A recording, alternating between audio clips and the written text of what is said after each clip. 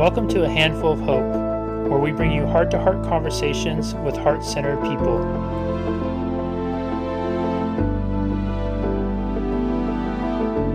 Hello, everyone, and welcome back to another edition of A Handful of Hope. I am so happy and grateful to have Dr. Anthony Manna with us here today, who is award-winning children's and middle grade author, retired professor of children's and adult literature and literacy education.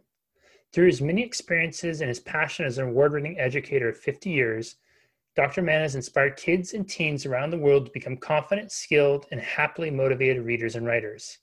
He's taught in schools and universities in Turkey, Greece, Albania, and the United States, where he immersed kids, teens, and young adults in powerful multicultural books and entertaining, action-packed activities to help them enjoy the discoveries about themselves and others that great books and their own writing can encourage them to explore. Anthony's newest release, Loukas and the Game of Chance, is a reimagined Greek folktale illuminated with dramatic and evocative pen and ink drawings that provide an ideal backdrop for the intrigue that fills this touching story of human struggle, courage, and resilience. Anthony, welcome, and thank you so very much for being here. Jesse, it's such an honor. Thanks so much. Were you talking about me just then? I really like. Yeah, so. It was. I was talking about somebody, and since you're here, we'll say that's you. It was so nice. Thanks a lot. I really appreciate it, and I appreciate being here. I mean, I should say, the first thing is that when I was introduced to you through your website, and I looked at the work you're doing, and then the work you're doing to bring people through and out. And then when I went to the TED Talk, and I was just, wow, I really needed to hear that TED Talk. And I wish everyone listening to us today would go and read and listen to the TED Talk, watch the TED Talk, because it's about grief. And it's, to me, it's a new way of thinking about grief and grieving. So I'm glad to be here. It's an honor. Thank you. And likewise, Anthony, and thank you for the kind words, and the honor is mine because I have read Loukas and the Game of Chance. And I want to start by first giving a quick endorsement to it, and then I want to dive into the book. I read this book, and I have to tell you all, I wasn't sure about you reading a kid's book. I wasn't sure what I was going to get, and I thought it was going to be a short kid's book. And this is actually a full story that was so moving and emotive and thought-provoking that I found myself moved to tears, not once, but twice by reading it. And there's such a simple sweetness to the core themes and ideas throughout it that I was talking, and just so you all know, it's taken Anthony and I 50 minutes to get this recording started because we've been chit-chatting for so long.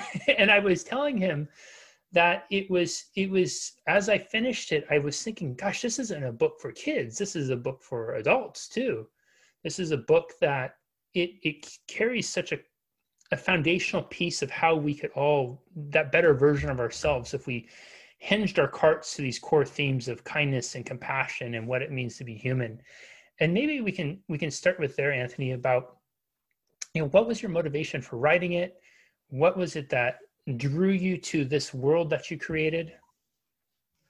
Well, I think, what I always do about this is because, as you say, it's a reimagined Greek folktale or fairy tale, if you want to go that route. And it happened because I was teaching and living in Greece for several years. And I just happened upon their stories. And what I always think of is that the Greek believe, a cultural belief, in the power of story to comfort and give advice. It's in the word paramithi, which is to advise and console. So I think each time I write for children, number one, I want them to be entertained, and I want to, be sure that they get that level, but also what can I give them in terms of the themes, and I'll step back and I'll say this: books, literature, good books, good poetry, good nonfiction, et cetera, whatever it may be, literature. Books are doors and windows, and they're also mirrors. And so, to have children read Loukas and the Game of Chance and have that window open to see this Loukas character go through his journey of loss and discovery and redemption. To have them see this, that life can be difficult, life can be challenging. There are times when we don't think we're going to make it, but that with resilience and with our being empowered somehow through whatever means there may be, we'll find the way through.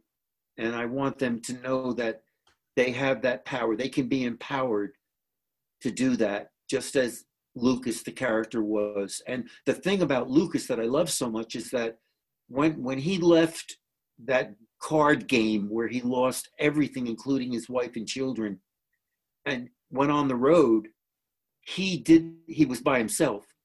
And I just, I felt so bad for him because he had lost everything. He was stripped, and there he is. And he goes, now what am I going to do? And so he takes it. He takes that challenge, and he says there on the road, as I talked to you before we were recording, that he says, before God and the saints and the spirits that guide us, please, I'm going to do what I need to do to sacrifice myself to find a way to gain back what I lost, that is even his money in a way, but also everyone that I love, and so I mean, to have kids see that with me is just a joy. And when I write, what I like to do is to go into a school and bring a PowerPoint of my draft. And because if they could see my draft, they can see a kind of craziness, because I'm making all these, when it's they're seeing arrows, and they're seeing slashes, and they're seeing me find 5 different ways of saying the same thing. So on that level alone in a school, to have them see writing is writing, and the fact that writing is rewriting, and the first draft is like a telescope through which you see the writing, that type of thing. That just that skill level makes me very happy. But to have them also join with me when I do that kind of thing, and start seeing some of the mystery of life and the challenges of life, then I'm in a great place, because that's my goal. I love, Anthony, that you are showing kids a draft, and I love it specifically because, this is quite fortuitous this time, I just finished reading a book about and I'm blanking on the name right now, but it's basically on the founding and creation of Instagram, the social media giant that is all over. And one of the things they were talking about in Instagram and Facebook and social media in general is how that's affecting children, and the detriment to it of kids having to operate under this pretense that you have to be so perfect, and with everybody trying to present this perfect 3 times filtered image of themselves. And they were talking about studies done in schools and how kids were deeming their sense of worthiness by the number of likes and comments they got. And if they weren't getting at least 30 likes and 10 comments within an hour of posting something, they basically thought they were irrelevant. That was the term they used, relevance and irrelevance. And here you have young children, not even high school, but young kids, deciding their sense of worth, their sense of relevance based on arbitrary things like likes and comments, not aware that there's all these behind the scenes things that goes on to even see if their post shows up in front of someone. But I just imagine, and the book was highlighting this too, the pressure that it puts on children to be perfect, to have this impossible image that they have to put forth all the time. And so for you as an author of this book that kids are going to love, to come in and show the imperfect as it's being created, gosh, I just think that's such an extraordinary gift. And it's something too that I feel like I talked to quite a few parents who are wrestling with, what can I do for my kids? And I think it's a beautiful message to give to parents too, to give them permission to show the imperfections, to give them permission to air out the icky parts and not have to have it be this social media worthy presentation where our worth is not validated by likes and follows, but it's really about substance. It's about that this starts looking more something like this, where it's a bunch of scribbles and and incoherent writing, but it's that's where we all begin. Well, I think it's important, also that I follow that up by returning, and I'll do it several times, and then during the drafting, and then to return many months later, a year later or so, with the finished book, and then they can and they can see, that it does come together, and that it does, in a sense, that process can sometimes lead to product, and I mean, getting the message is getting it down means getting it right, about the writing. And so many of them are absolutely taken away when I tell them that passage that I just worked on, I revised that maybe 50 times, and because see, the thing is, they need, if they're going to become better readers and writers, then they need to be surrounded by teachers who are readers and writers. And that's a lot to ask, because their lives are so busy. And they'll say, when they came to the university, when I was still at university, we had a summer program for teachers as writers. And they would say, I don't write. The best thing I write are shopping lists. Well, by the time they left us, they were writing their memoirs, and they were getting into it, because we said to them, you need to go back into your school, please, and show kids what you do as a writer, and invite them into the process of, this is what it takes. But I mean, I see that as a metaphor in such a grand way, in terms of a lifetime, that life is process, and life is trying out, experimenting, Yeah. working our way through as best we can, and I mean, I think they know that in sports. I think they know that in sports, because in sports they're always practicing to try to make it better, so they get it, and it's a joy to have them. I sometimes I would leave behind a prompt, and one of the ones that worked really beautifully in the 7th grade class, or classes actually, I went through that whole day with them, was they all lived happily ever after. And then I would say, what if they didn't? And they came back with I came back like 2 weeks later to hear their writing, and they were hysterical, because I mean, they had these animals, and they had these people like being nasty, and then they would, it was just, so she ate the apple and she turned into an orangutan, and now so it wasn't so happy after all, and I like that. I like it because one of the things about working with retelling or reimagining stories that come out of a patriarchal world, because that's, they were oral stories passed down generation. And usually there's a lot of sexism, and a lot of, and we found when we did an anthology of 20 stories, of 20 Greek stories, and I was doing that with my Greek colleagues.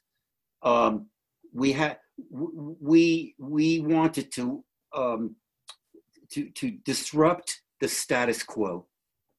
And so we would take, for example, in my Cinderella story, which is The Orphan, a Cinderella story from Greece, she's so much more in control and empowered than a typical Cinderella, who, yes, in our story, she does wind up with the prince, but that's just the beginning of it, because she doesn't really wind up happily ever after. There's a whole new section that we founded, and so to defy the status quo. I like that, and that's why I think so they all lived happily ever after. What if they didn't? You know, Yeah. is defying the status quo, because they can come up with the prince who's a weakling, the prince who really despises himself because he overeats. You know what I mean, or something. You know, so I mean, it's so much fun.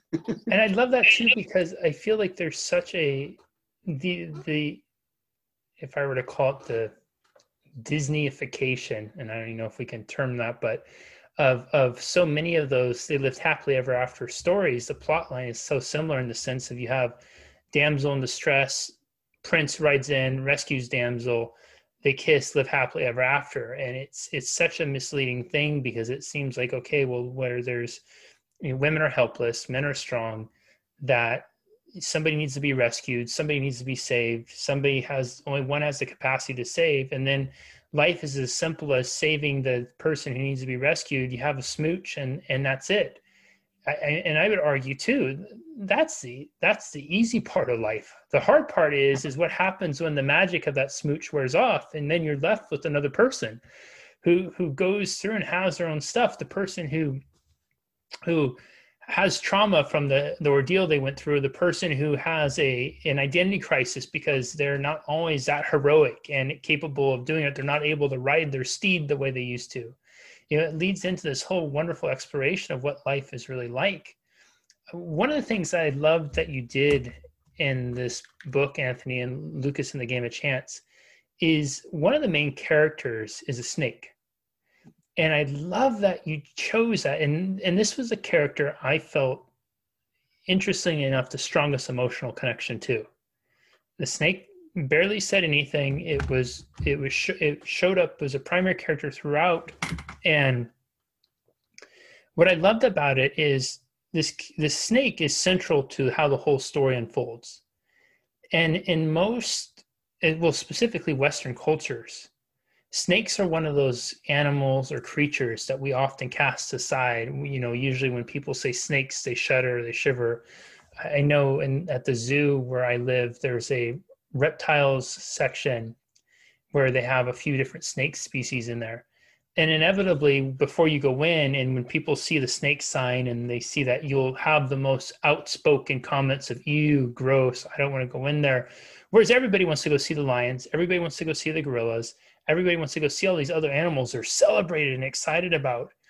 But with the snakes, there is audible ews and grosses, and people, you know, so it's this animal that's typically cast aside culturally, yet it is one that is celebrated, and it is critical to this story. And I think the emerging theme of kindness and compassion, and what can happen when we demonstrate kindness and compassion to those who we may not normally see as being equal or like ourselves.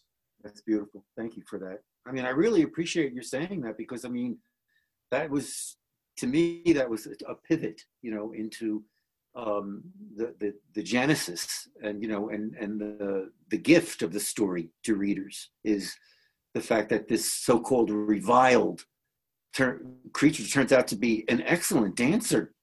You know, he's like the Fred Astaire of the snake kingdom, you know, and eventually what also is that he talks, you know. And when I first did that scene of when he talks for the first time, I had Loukas like, oh, what, you know. I was in a writers group, and they said to me, no, not at all. He should just go, ha. He not only dances, he probably sings as well, because he speaks, you know, and that made it so much more acceptable, because sure, look at everything else he does, you know, and he talks to Loukas. He talks to Loukas about the fact that he's going to have to die someday, and he's going to have to go back to where his people are, where his snake people are. And, you know, and that too I loved, because there we go again. Impermanence and death are part of the life experience, you know, and I found that very sad for me. I mean, I was really moved by the fact that when they came back that time to find him and he was dead.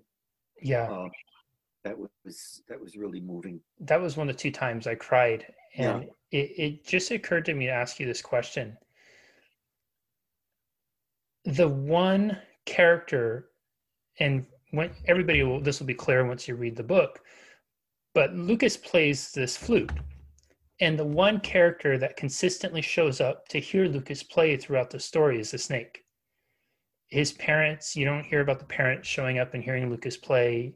They're too distracted with their own problems and their woes and struggles and challenges of life. And it's such a curious thing, because I think all of us, especially as children, we inevitably want someone to show up for us. And many of us, as we grow up into becoming big kids or adults, we find some of our biggest grievances and challenges that we have with childhood were those moments where we felt like people weren't there. And we have these expectations that our parents should be the, picture perfect image, whatever it is, not realizing that our parents are these people with their own hopes, dreams, fears, insecurities, struggles, all those types of things. And so here Loukas he's this little boy who loves playing this flute. And the snake is the one that shows up for him. And it's not just one day. The snake shows up for him every single day over the span of 10 plus years. That snake shows up to hear Loukas play. I'm wondering if you did that intentionally, if there was something there. I mean, it just occurred to me with that, like, how beautiful is it too, that not only is the snake that is, as you said, normally considered one of the more reviled creatures, but it's the one that shows up. Well, I mean, the thing that I like, I mean, well, the other thing about Lambros the snake is that he leaves behind not one, not two, but three coins. And now for that society, and what in my mind is like a medieval society, 3 coins, that's wealth, and so that's the reward, which I like. I mean, that's okay. We're not always rewarded, but by what we give. But in this case, he's rewarded. The other thing that I like about Loukas so much, about Lambros so much, the snake, that I wanted to hold on to, is that he's very spiritual. And that comes out when he starts talking, because he says, I will need to go back to my place, where the kingdom that I came from. I will go back there when I die to join with my kin. And it's like he's saying, I will accept that. I will accept that, and I will go there with my spirit filled. And he tells Loukas that later on, you filled me with music that helped me to leverage what I was seeing among humans that I did not like. And that music, like we do in our life, we'll go to the opera, we'll go to a heavy metal. I don't care. The point is that, we'll go where we can find some kind of sustenance, and I think that was I didn't realize that was what's happening to Lambros till later on, when he says, you gave me so much. You think I gave you so much, but you gave me so much in return. And that came to me much later, when I realized, of course that's the case. Loukas helped to save Lambros, because what he was seeing around him was a world in disarray. And I didn't play off of that. If I had written a novel, that would have been a great place to go. Does he see war? Does he see scandal? What is it that he's seeing in that world that the music saved him from? And and then of course that's also a tribute to the art, is it not? I mean, art heals. Art so often saves us. And I think that what's so good about Jesse, what's so good about you, is that you did such a close reading of my book that it makes me feel honored. That you saw some depth to character and theme. It's quite an honor, because writing is a labor of love, and it's very solitary most of the time. And you send it out, and usually it gets a lot of rejections, which this did. and that's why I went toward independent publishing with it. But it, to find a reader and to get that kind of response would be when I was in the theater performing as an actor. You often hear actors say this, that the audience's vitality, the audience's energy contributes to your movement, to your gestures, to your voice, because you can hear them saying to you, it's okay, go on, and I think that writers don't have that enough. That it's very nice to be able to. That's why I go into the school, with the manuscript in draft form, because I love to hear. And the thing that I did that was also so successful, and I hope other authors and illustrators are hearing this, is that the illustrator Donald Babish, who did the 10 pen and ink illustrations, allowed me to take the illustrations into the classroom, and I would take these out, and they would go, oh, or or the one said with the waves at the beginning. There's an illustration with Loukas with his father on I don't know if they're on a boat. I can't remember right now, but there are the waves, and the waves are very sharp. They're very stylized. And he said, the one kid yelled out, they look like sharks. And I said, no, we weren't thinking of that, but if that's what you want to see, go ahead. The illustrations are so beautifully done, and I didn't even think of that as I was looking at them, but the pen and ink,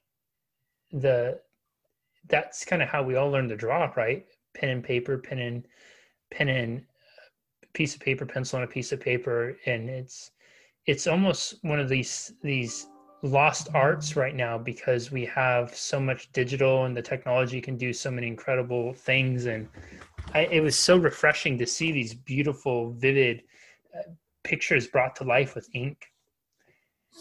Anthony, we're running up on time here. So before I ask my final question, where can people find and connect with you online? Oh, well, I prefer people coming to my website, Anthony Manna, that's M as in Mark, ANNA, 2 N's, anthonymannabooks.com.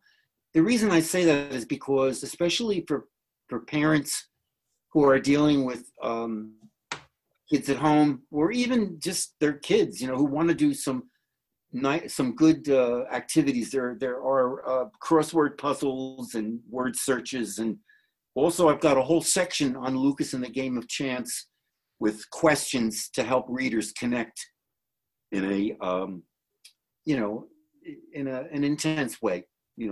I ask a lot of questions about the story, its development, the characters, the themes, and also the website also has a lot of book lists, graphic novels, and I did a piece on a blog on comics and how they've become so much. Graphic literature has become so much a part of the curricula. So yeah, my website is a great place to go, I hope. Anthony, final question. As an educator and author now, I've heard this discussion many a times about books fading away and technology taking over with kids, and trying to capture their imagination. And especially now, I was reading a study that was saying something to the effect that one of the detriments of technology is we have conditioned we're conditioning of all adults, but young children, that if something is not grabbing them in 2 seconds, they can just swipe off to another option, versus actually having to make it through the once upon a time to get to the substance of a book. How can we, and when I say we, this is as broad of a spectrum as you want to play with, how can we help keep children engaged in reading, help them to continue to find the magic in a book? Somebody said something to me early on in my graduate studies. When I myself was discovering children's literature for the first time, I did not grow up with children's books. I grew up in a family where survival was the key. They had survived the Great Depression, and we were really out of money.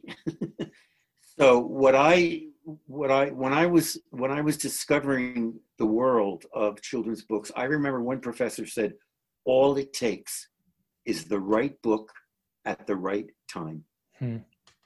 And so, because so often what happens is we force the literature upon them that they're supposed to like. And I think the programs that I've been involved in, and in my graduate studies, the programs that we brought out to schools was choice. And there's a program from the Children's Book Council, cbc.org, that has, they call it Children's and Teen Choices.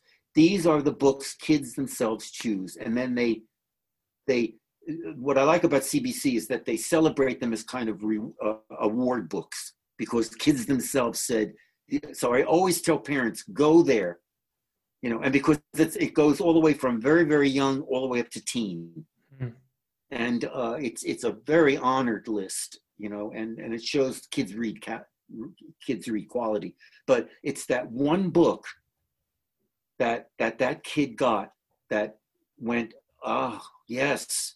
For me, it was Ellery Queen. Most people will go, what the heck is Ellery Queen? But it was a mystery. It was Mystery by Ellery Queen. And I thought, oh, so this is what it's all about. And it was intriguing, and, brought me in, and I felt like I was part of the characters. And all it takes is one good book. So you gotta, in the old days, you bring the kids to the library. Well, they still do. My libraries are open here, but they're very cautious and very safe places. But tell people to get in touch with me at anthonymannabooks.com and look at some of my lists, because that's what I did. I try to put together materials that kids themselves would relate to, but also I can direct people to many different materials where they'll be introduced to Native American literature, Black and Brown, alternatives to life. It goes on and on. There's a world out there that I would love to introduce parents to and teachers. Great, Jesse. Very good. Everyone. Boy, you're going to want to rewatch and re-listen, whether you are a parent, a child, or you have a childlike imagination, or you're just a human being wanting to learn and lean into more about the possibility of what kindness and compassion could look like in your life. You are going to want to read Loukas in The Game of Chance. Anthony gave us such an insightful conversation today about the interweavings of Loukas' world, and about a young boy who befriends a snake, and the snake and him exchange gifts of music and gold coins, and how that evolves and grows into this beautiful journey really about life and core themes about what it means to be human. I love that we touched on the relationship with the snake and how it was this creature that so many of us revile, but ends up being one of the sentimental and probably, in my opinion, the real heart piece of the story. And it begs the opportunity for us all to examine, what is it that we revile in our life that may be a heart piece to our story? As you read the book, you find these key elements of kindness and compassion, humility, and how they play out, and how when Loukas steps away from them, it cost him literally everything. And it's not until he comes back full circle and finds them again that he's able to gain back what really matters most to him. It's interesting that we're reading this book at this amazing time in life when, as of time this recording, it's February 9th, 2021. Many of us are still locked down because of COVID-19. Many of us are in this space where in this last year, we feel like we have lost so much, that we are going without much of how we knew what life was before. And perhaps if you can find inspiration from one thing in Loukas in The Game of Chance, you might find the inspiration of seeing maybe some of what really matters most to you is still within your possession. And just like Loukas, it takes a personal journey of discovery to figure out what that is and stepping into embracing it. And then lastly, but not least, remember, it's just that one book for children, for adults. I know exactly which book it was for me. Anthony knows which book it is for him. There is always, we're just one book away from having our lives changed, our eyes open, and the world around us expanded. Dr. Anthony Manna, thank you so very much for this conversation, your time today, and sharing with us Loukas and the Game of Chance. I deeply appreciate you, and we look forward to talking again very soon. Thank you, Jesse. It's You bet. been an honor. You're doing wonderful work. I love going to your website. It's very uplifting. Thank you so much, Jesse. Thank you. And we will see you next time, everyone, on another edition of A Handful of Hope. Bye-bye. Thank you so much for listening. If you are finding value in these conversations, please rate and review on Apple, Google, Stitcher, or wherever your favorite place is to listen to